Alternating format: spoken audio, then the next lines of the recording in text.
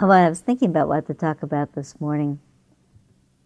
It's really a continuation in a certain sense of what we were talking about last week and probably next week. In this time of year, when really we have the least light of the whole year in the Northern Hemisphere, where we have more dark in the day. And in these particular weeks, in this very day today, we have the almost the darkest of days. That comes actually a week from tomorrow is the darkest of days, and the actual summer solstice, winter solstice, is on Friday the 22nd at 11:22 a.m. The particular tilt turns around. So we'll anticipate it a little bit by 2 days with our vigil next week. But tonight is the dark of the moon, so there's no moon at all tonight. If you go out tonight and the sky is clear, there'll be wonderful stars. But the dark of the moon in the darkest month of the year, in a year that's been more challenging than any year I can remember. Probably for many of us that's true. And here we have been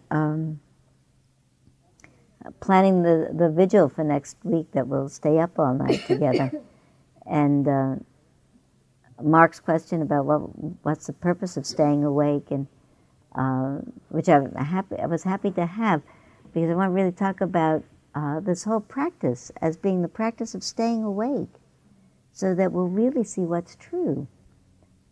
It's very hard to look life fully in the face, so to speak, and see the great suffering in the world and not get completely overwhelmed by it, and also see the extraordinary beauty of being alive and the extraordinary potential of being a human being. There's, for me, that really crucial center place. I actually don't know that it's a center place, but it's an orientation place where I try to, where I trust I can live, that sees enough of the suffering to cause me to have my heart open to it and respond to it, and enough of the glory so that I'm not totally dissolved in despair, and enough of the hopefulness and faith in the potential of the human heart to respond with kindness so that I don't give up. And either end wouldn't be balanced. Only to see it as incredible arisings wouldn't be enough. And only to see it as the suffering that it is wouldn't be enough either. Because if I only saw incredible arisings, I might not be aware of the suffering. And if I only saw the suffering, I don't know that I could stand it. We had a teacher meeting the other day of the Spirit Rock Teachers faculty. We do this 4 times a year. We spend a whole day together.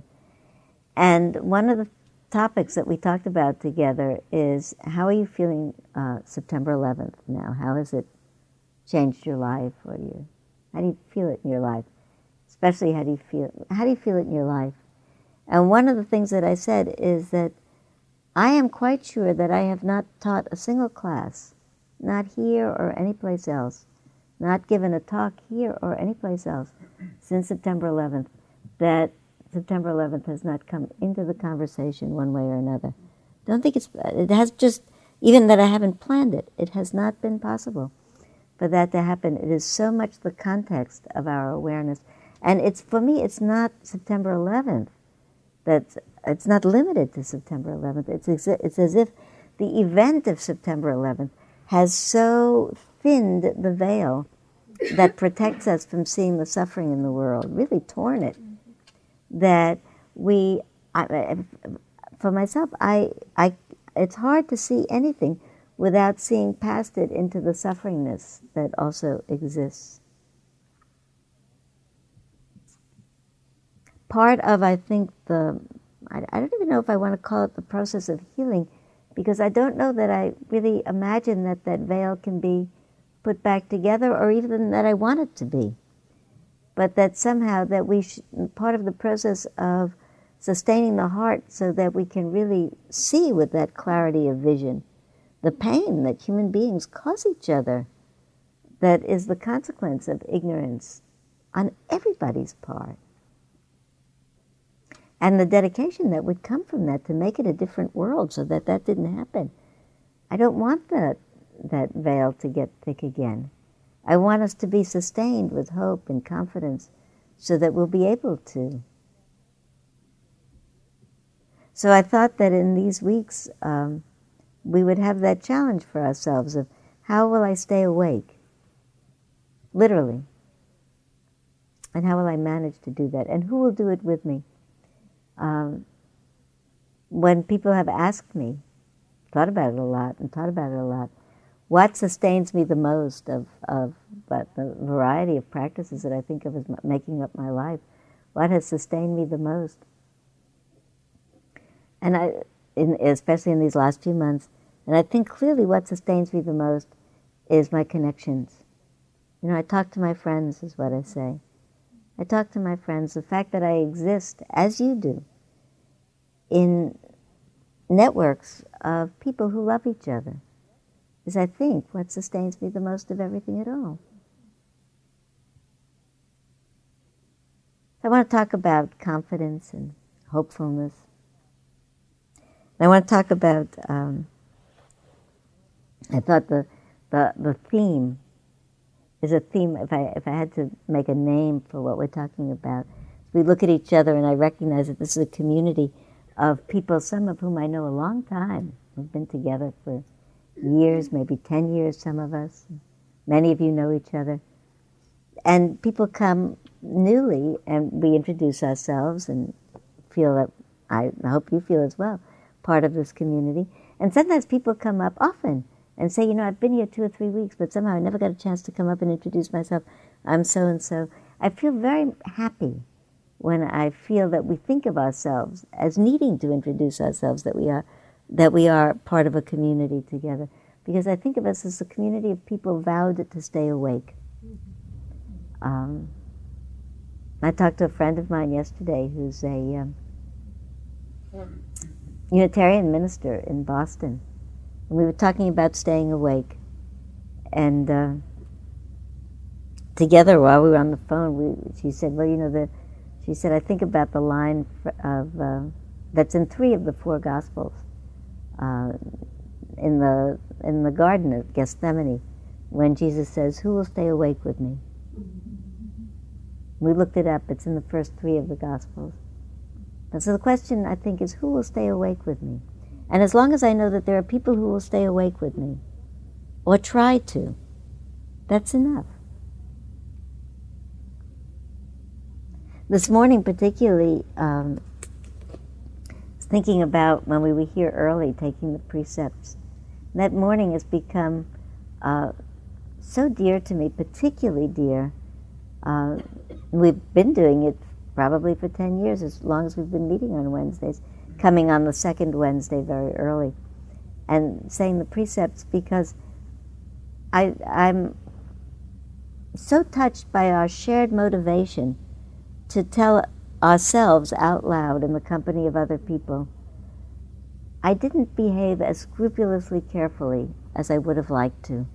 I made a mistake, and I'm really sorry about it.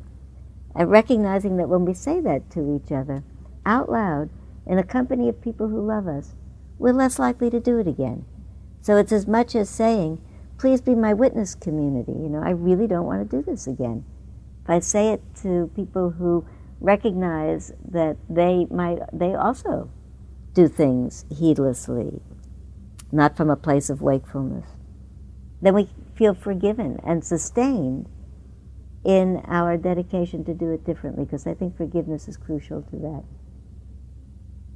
So I've been saving a picture. It was in the New York Times, I'm pretty sure a week ago today. You know how there are photos sometimes, or images, usually some photo of someone or something, sometimes an image that you've actually seen with your eyes, that stays in your mind forever and ever. It becomes the image of, the hallmark image of a certain circumstance for you.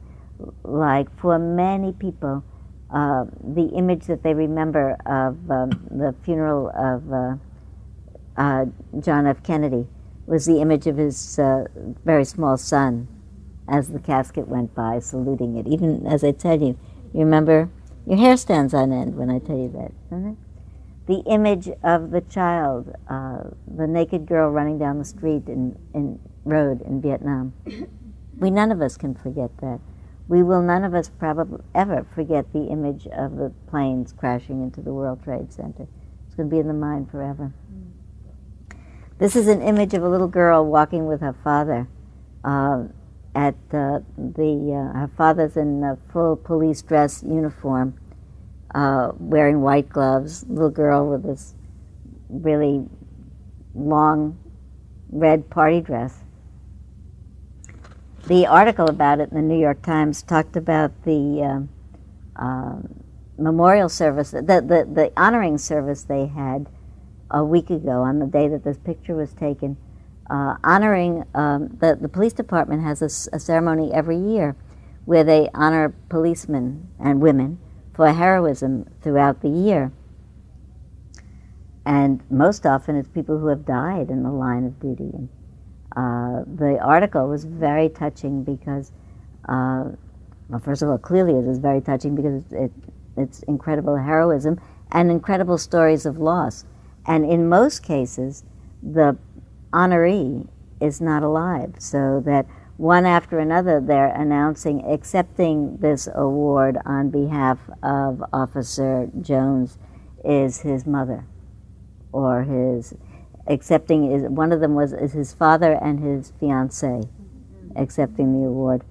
This man and his child accepting the war, this medal for Moira A. Smith, her daughter Patricia Smith, and her husband Officer Brian Smith. It's this little girl, and she has the medal around her neck. And the medal is down to her ankles. You know, it's one of those ribbon medals. She's got and she's sucking on her finger, and it says on it, "Small, sad, and proud." And I thought, first of all, it tremendously touches me. My youngest grandchild, is about 2. Now, she's a little girl, she's about 2, and she could pose for this child. She's got the same hair and the same haircut.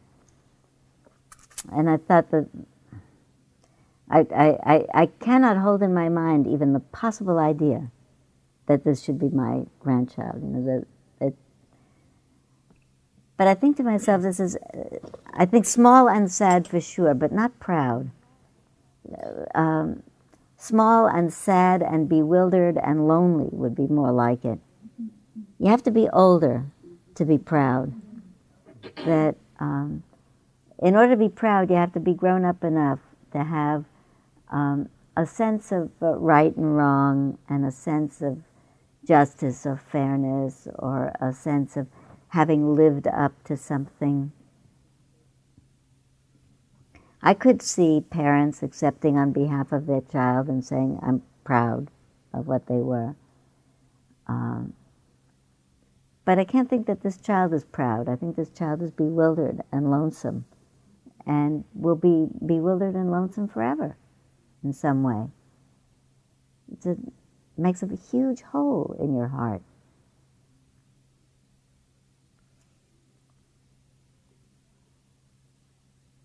So I was thinking about our own sense of bewilderment and proud or not proud of what we did or didn't do.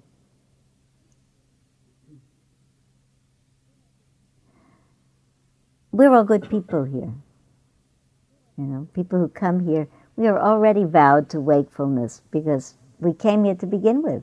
I mean, this is an unordinary place to come on a Wednesday morning. I mean,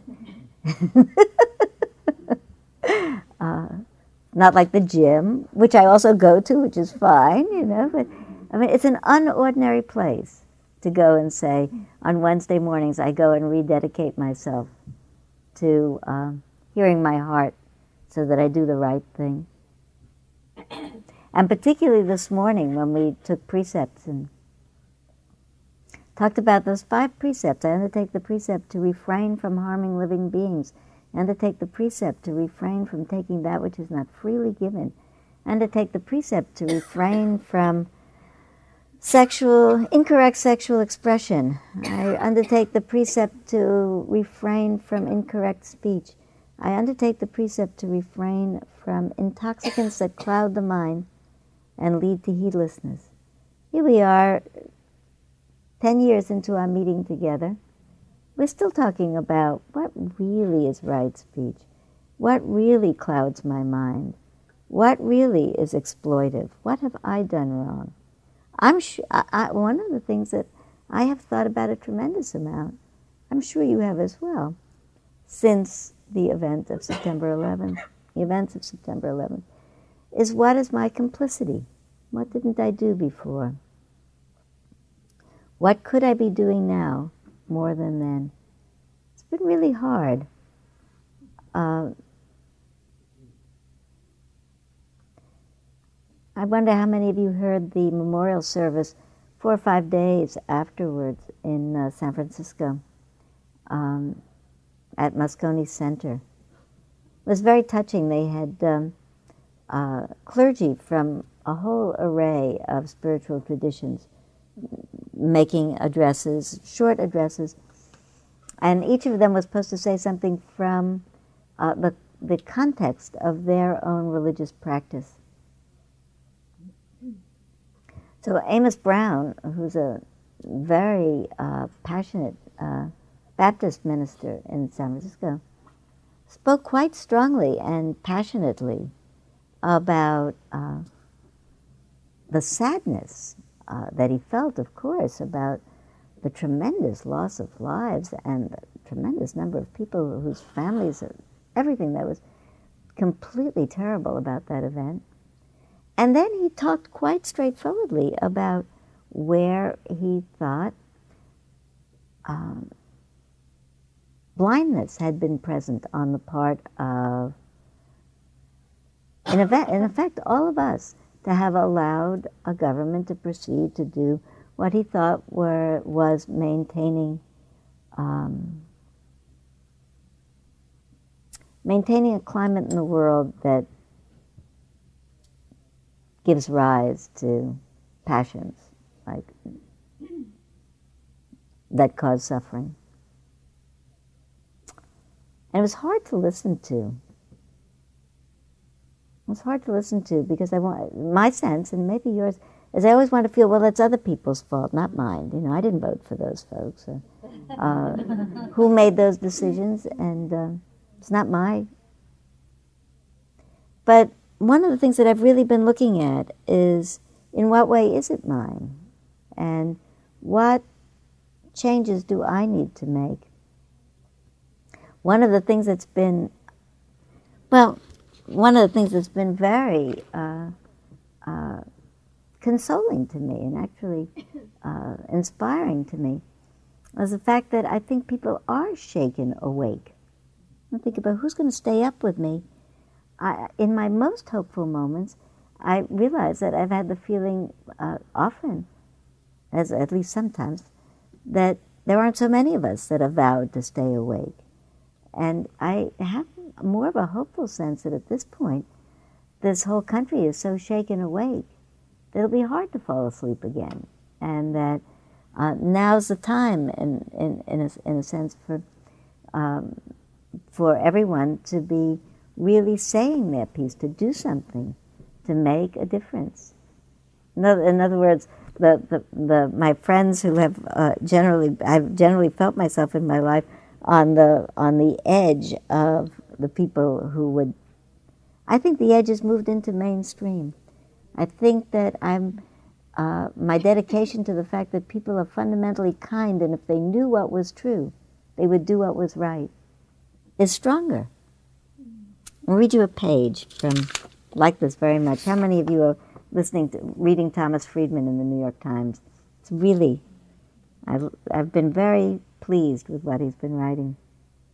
It's talking about the flurry of response, and talk about how much people are ready to give in response to this.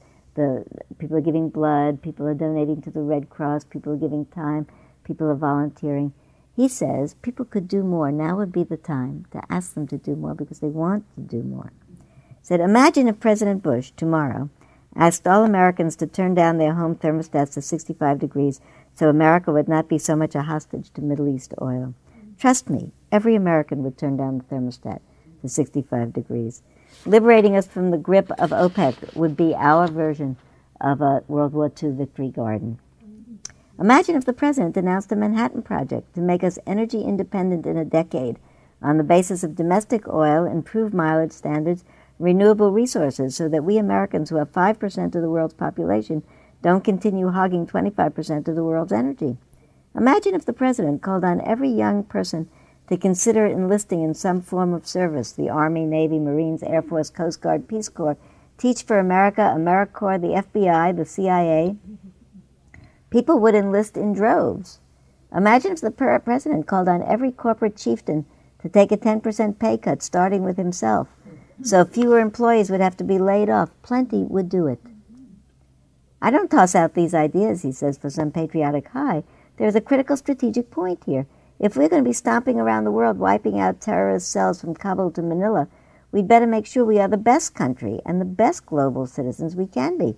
Otherwise, we're going to lose the rest of the world. That means not just putting a fist in the face of the world's bad guys, but also offering a hand up for the good guys. That means doubling our foreign aid, intensifying our democracy promotion programs, increasing our contributions to the World Development Banks, which do microlending to poor women, lowering our trade barriers for textile and farm imports from the poorest countries. Imagine if the president called on every U.S. school to raise money to buy solar power light bulbs for every village in Africa that didn't have electricity so African kids could read at night. Let every one of those light bulbs carry an American flag decal on it, so when those kids grew up, they would remember who lit up their nights. The world's perception of us and our values matters even more now, and it's not going to be changed by an ad campaign or just by winning in Afghanistan, as important as that is. It will be changed only what we do at home and abroad. This war can't end with only downtown Kabul on the mend and not downtown Washington, Chicago, and Los Angeles. Remember, the victims on September 11th were a cross-section of America, black, white, Hispanic, rich, poor, and middle class, and that same cross-section has to share in the healing. If we learned anything from September 11th, it is that if you don't visit a bad neighborhood, it will visit you. The greatest generation won its stripes by defending America and its allies. This greatest generation has to win its stripes by making sure that the America that was passed on to us and now claims for itself the leadership of a global war against evil terrorists is worthy of that task. Mr. President, where do we enlist? Good. What day did that come out? It was last New York Times, December 9th. December 9th. Is that FRIEDMAN? IED. IED. You can get this, by the way. All you do is you log on to www.newyorktimes.com. It will take you past 30 days. Thomas Friedman, December 11th. 9th. And there you go. I actually think, I believe there are two things we have to do. I have to do more. I read this and I think, okay. Somebody told me a week ago, if everyone in America turned down the thermostat, which I have now done, replaced all of their bulbs with fluorescent bulbs, all of the incandescent bulbs with fluorescent bulbs, and stopped driving SUVs, we would be finished with we would not need Middle Eastern oil. It's that easy. So I have turned down my thermostat. I have changed half the bulbs, but not all of them.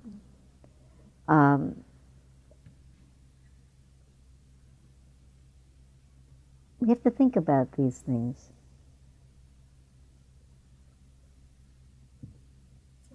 Have we turned down this one, thermostat? I think we keep it down all the time, except when we're in here, Mijo. I'm pretty sure about that. I'm pretty sure we are very sensitive to. We actually have more lights in here now than we need. We could turn out those lights. Thank you very much for that. Normally we're careful about that. If we said this, I thought one of the reasons that I brought it today to read in its entirety, apart from the fact that it inspired me, the New York Times is not exactly mainstream America, but I thought to myself, if enough people read that and tell enough other people who tell enough other people who put it out on their emails, we are linked together in so much more extensive a web than we used to be. One of the things that I remember feeling so inspired by, still inspires me, is somebody said when the Berlin Wall came down and the former Soviet Union was liberated, somebody said that it happened because of the fax machine, and that prior to that, you can't send in books. There was a limited amount of information that people could have, because you can watch who comes to visit and what kind of radio and television people get and what kind of reading materials come in, but you cannot monitor the telephone. So that as long as there were telephone wires, people could send faxes. And as long as they could send faxes, they could say there is a possibility of freedom.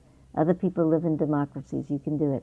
And as long as people are in touch with the possibility of freedom, they'll keep going. So I am very, in a certain way, buoyed up by the fact. Sometimes people say, oh, the internet couldn't be bothered. I've been very grateful for my email connections in the last couple of months. People have sustained me. People I don't have to respond to send me third hand something really good that somebody else said. And I feel maybe 1,000 people got this that said, keep the faith, we can do it. So one other thing that I want to really be sure I read to you, and then I want us to do something together. I think we have to do something on the outside. I think we have to, each of us, figure out, in addition to, at least for me, let me not say we, I am determined that I will do the following. I'll finish the light bulbs, I'll get them changed, I'll keep the thermostat down, I will drive at 65 miles an hour, which will keep my gas consumption better. I'll do those kinds of things.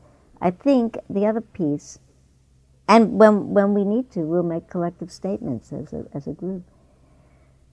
The other thing that I have to make sure is that I keep myself clear about there not being good guys and bad guys. That whatever is happening is a collective karma, and that just as I need to forgive myself for the parts, for the things I have not yet done in terms of changing the world, I have to even forgive the world for the way that it hasn't yet finished changing itself. It doesn't do it any good for me to be mad at it. I think probably the history of the world is a history of shocking wake-ups when we look around and say, wait a minute, how did this happen? Where was I when this happened? How come I didn't do something earlier? I thought, as I thought about what I would talk to you today, it came to my mind to read you a piece from a book now out of print. It's 30 years old. It's a book called A Terrible Beauty. James Carroll, who wrote it, is an author that you probably know. He's written lots of novels. He's very well known as a novelist. He was, for some period of time, a Paulist priest. And this was a book that he wrote when he was a priest. A young man, about 30. It was published in 1971. Has to do with looking at yourself and thinking, who am I really? And, well, I tell you that because I won't read all of it, so I set you a context. Anyway, I think this makes the point of the other half. I think we have to go out and do something outside. I think we have to do something inside. It's talking about an experience of riding on a New York subway and too crowded and close to people, and having a woman right near him particularly attractive to him, staring at him and jostling against him as the train. They're all crowded in together. So he's thinking about this and looking at her and looking away, and she's smiling, and he nods and thinking about her. And surprisingly, he says she spoke to him and said she spoke to me. She said, "Are you a Christian?" Stunned, he said. I said, "Uh-huh." "Are you a Christian?" she asked again. Since my fantasies are dreadfully predictable, I had expected her to say, "I love you," or "I want your body," or "Come home with me." I never thought she'd ask if I was a Christian. And so without planning it or being careful, I answered her with the kind of spontaneous and immediate simplicity that is peculiar to the truth. I said, "No, I am not." My ancestors would have called it denying the faith. They would have died first. But they'd have understood, since they were people too, what the dread moment of truthfulness is like. "No, I am not," I said. Though I am a Catholic, and though by profession, or by lack of it, I am a religious man, yet there I was saying, "No, I am not a Christian." And it was not so much that I knew not the man, denying. So there's a line of scripture as well. It was that I knew not myself. When I reached quickly into my own core, I was surprised. I said, "No, I am not." And with equal immediacy, spontaneity, and truthfulness, the lovely young woman looked away from me, feeling noble and let down. I knew that the definitions with which she had been afflicted made it necessary that from the moment of my denial we would be strangers, and we would forever be,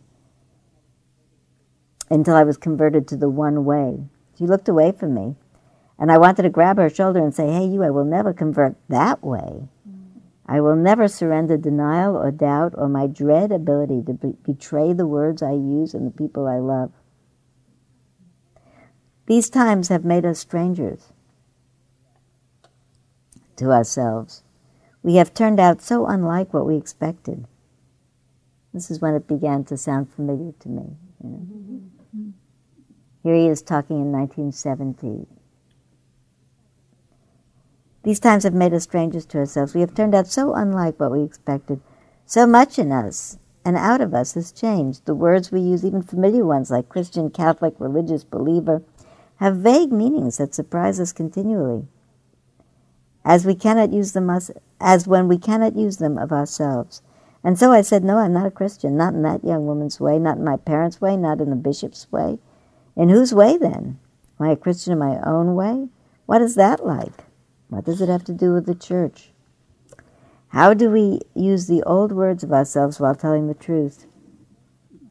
We must approach the fragile language of belief with care, else at out of touch it crumbles into cliches which kill us and worse, make us boring. Are you a Christian? Hell, I don't know. I do know I am a changed man, and I am in search of words with which to speak of this change I carry in myself.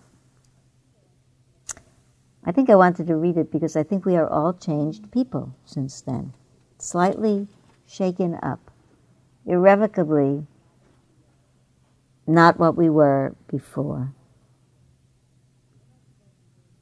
So he talks about the word conversion. How do you make sense of the change you've experienced? Remembering where you come from, how do you account for where you are going?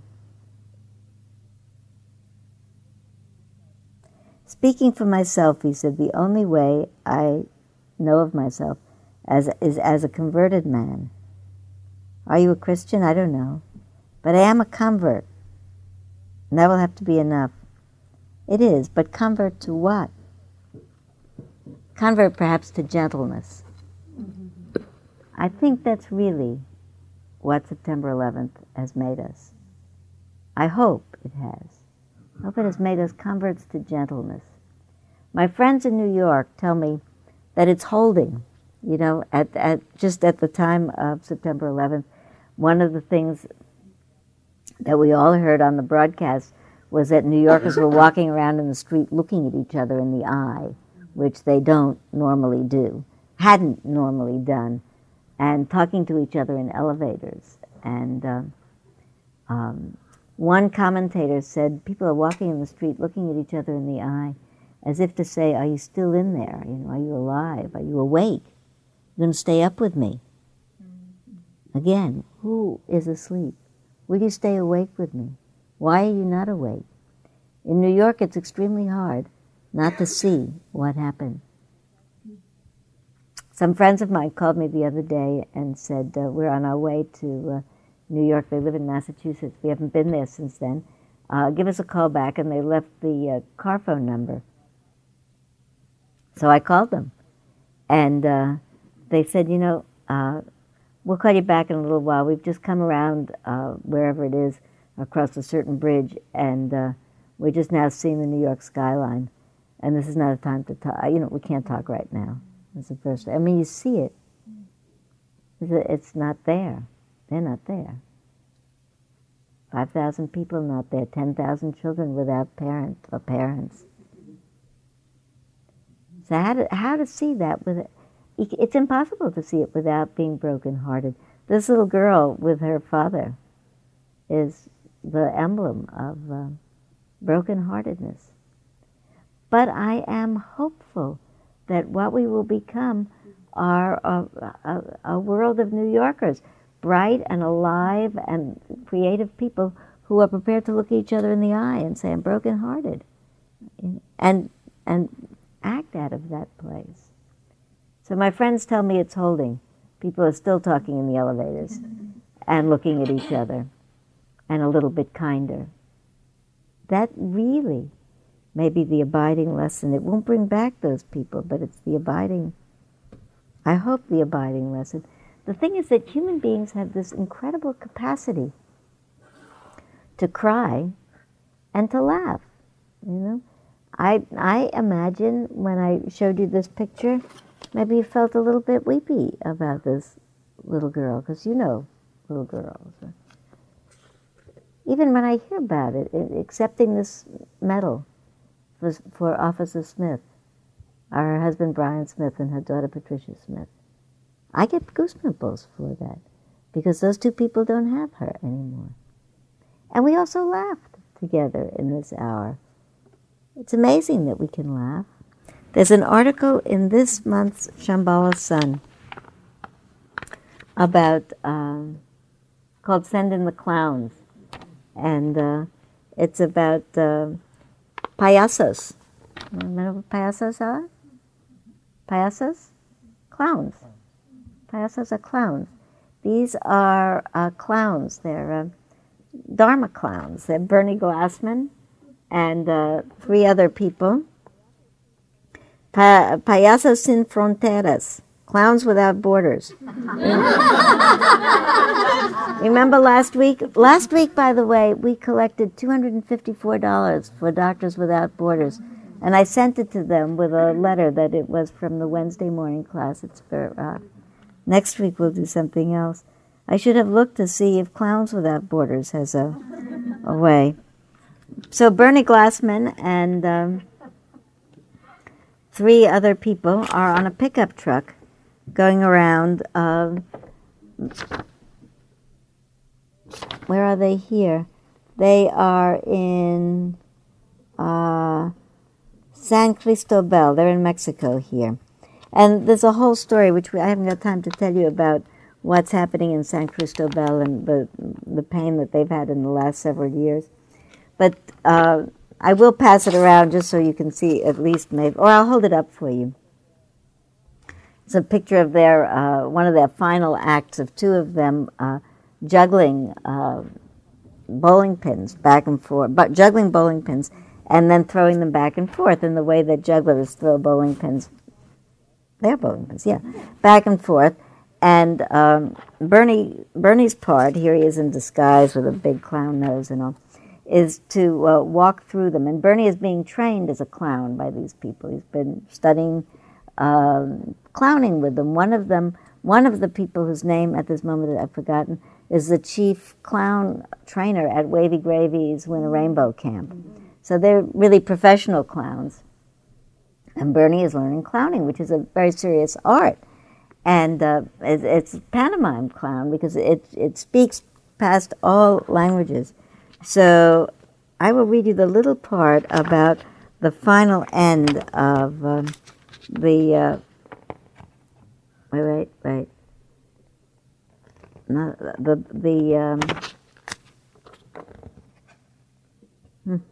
okay. The finale is the best. Yoo-hoo, and Smedley-O are juggling white pins, throwing several back and forth at the same time, when Bernie, the bodhisattva, shows up out of nowhere, a big Churchill cigar in his mouth, and starts walking between them nonchalantly. The white pins are thrown all around him. I recall Moshe's words to Bernie from the morning. You need not just more expressions on your face, but more gradations in the expression. So when you walk between us as we juggle, you start off being arrogant and completely sure of yourself, and then in the middle I want you to get scared, but not immediately. Play with it. First you start getting nervous, then really nervous, then you're actually scared. The contrast between how you start off all sure of yourself and then the final panic when you find yourself in the middle of this, that's what's funny. So now Bernie the bodhisattva saunters between the pins like it's a sunny day in Santa Barbara, not a care in the world, the big cigar perched complacently in his mouth. He crosses between the two payasos again and again, and then suddenly he's in trouble. His eyes veer from side to side and then stare fixedly ahead. He's afraid to move. The cigar trembles in his mouth. He turns white and now begins to quake with fright. The children and the adults are laughing louder, some slapping their sides. He shakes even worse, the cigar going up and down convulsively.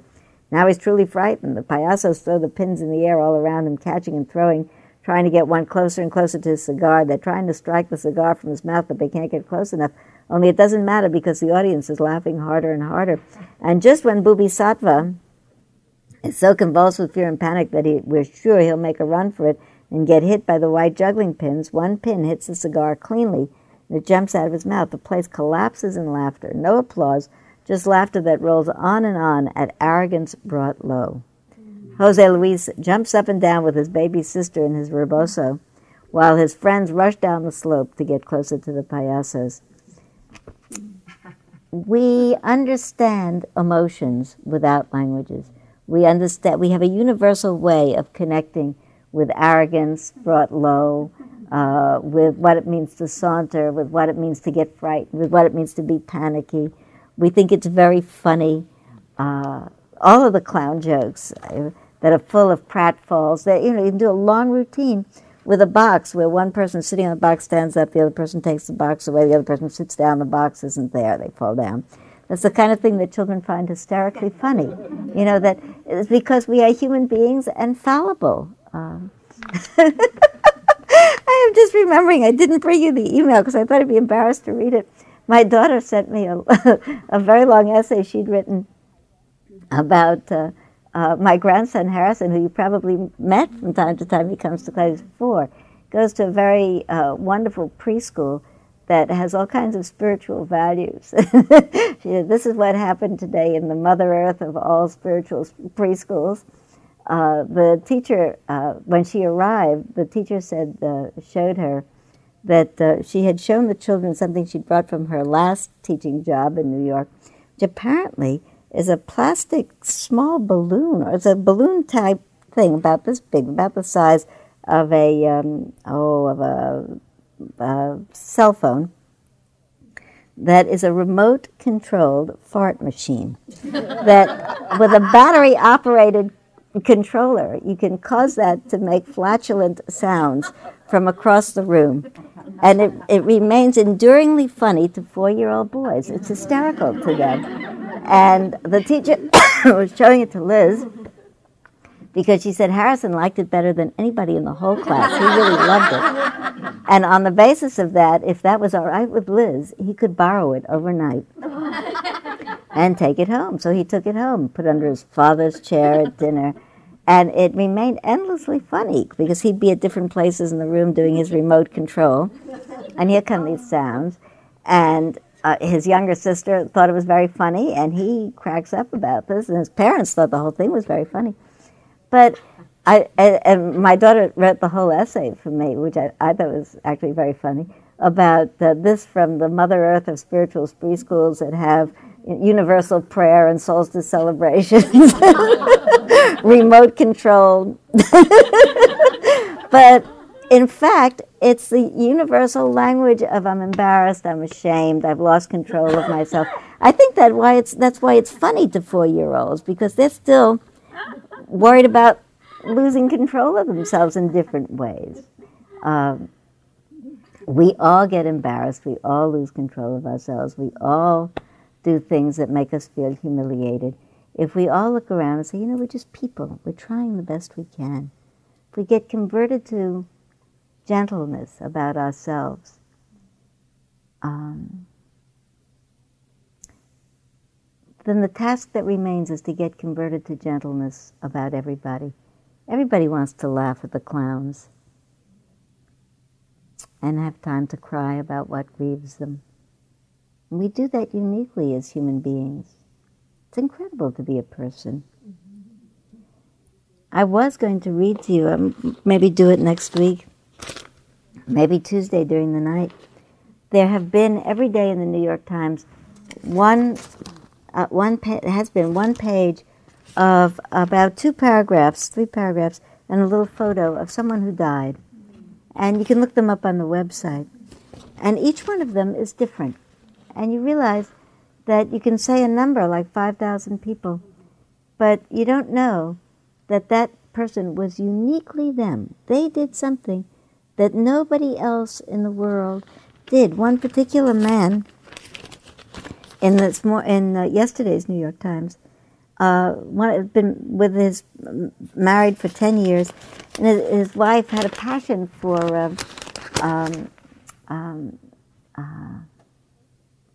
fashion, really. She loved clothing, and he really enjoyed that she loved it. And said, as a matter of fact, when she went to shop, he'd go into the dressing rooms with her and help her choose what looked good. And when he filed the missing persons report, he was able to describe her in detail: a redhead, very lean, about 110 pounds, wearing a black pinstripe Gucci suit with tapered pants and a white cotton blouse with a spread collar. He even knew the color and the make of her underwear. The people who took the missing persons report were astounded. It's like everybody in their own particular amazing way is unique. What I wanted for us to do, it's 11:01, but maybe sit one more minute. What I wanted for us to do, maybe I'll give you a hint. I say to my husband, when you do my eulogy, I want you to tell everybody that I was a really good cook. It's true. Yeah, it's true. I learned to do that early. I enjoy it. I'm a really good cook. Surprise you? We're looking forward to next Tuesday. What I would like you to think about in the next minute is something about you that you don't often tell people. No? That if it were you, if it had been you in the World Trade Center, and somebody was saying about you something, well, they'd have to be something, they had something very nice usually about them. He played a lot with his children. He came home, no matter how tired he was, he did video games with his children. Think of something very nice about you that someone could say, you know what it's about David? Unfailingly this or that, or he made the best apple pie in the world, or something, and shared it with his friends. Because I'm a good cook, and I love to cook for my friends. In this next minute, take a breath in and out. Tell the person next to you something really good that they could say about you, or that you hope somebody will say about you. If this roof falls in on us right now, may it not happen. And then they'll tell you, do it. Go. Find a person. Do 3 people if you have to.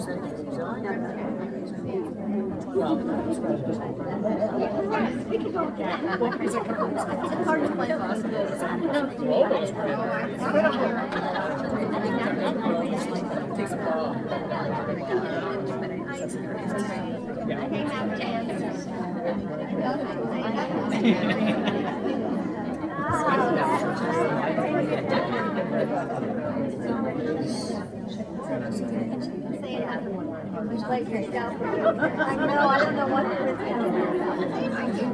It is so good.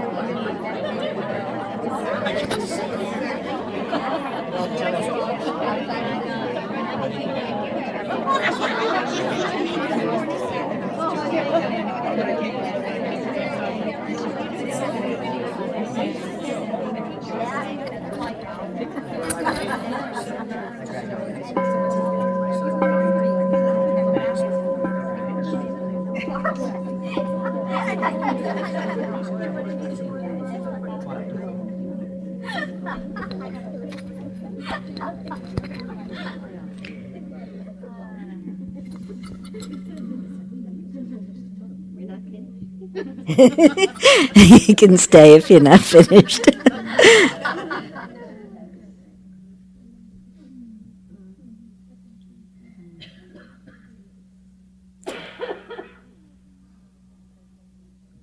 Be an amazing world if everybody turned around while they were online in the supermarket, said to each other, what's the best thing about you,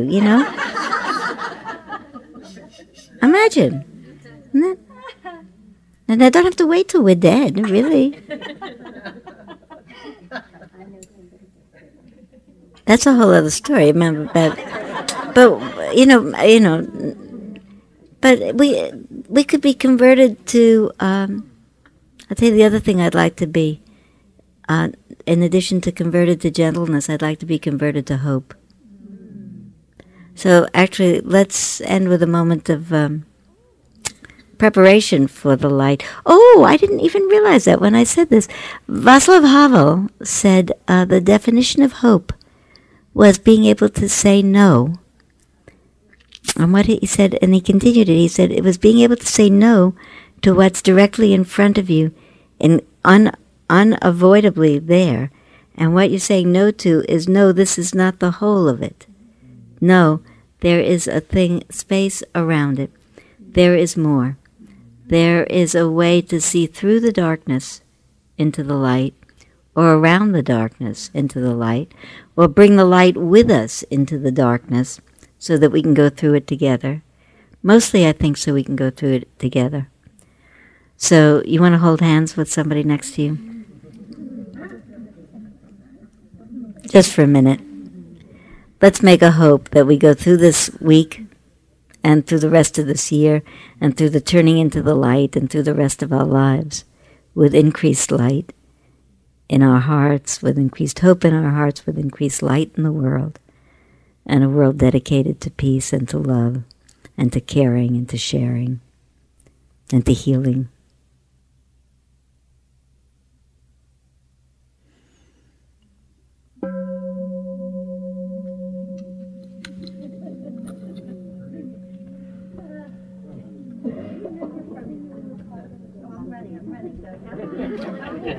I heard that as instead of the fax machine, as the Xerox machine, because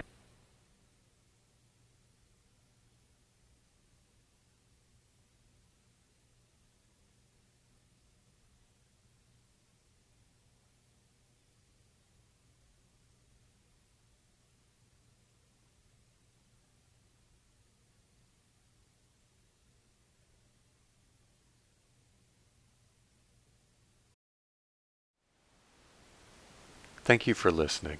To learn how you can support the teachers and Dharma Seed, please visit dharmaseed.org/donate.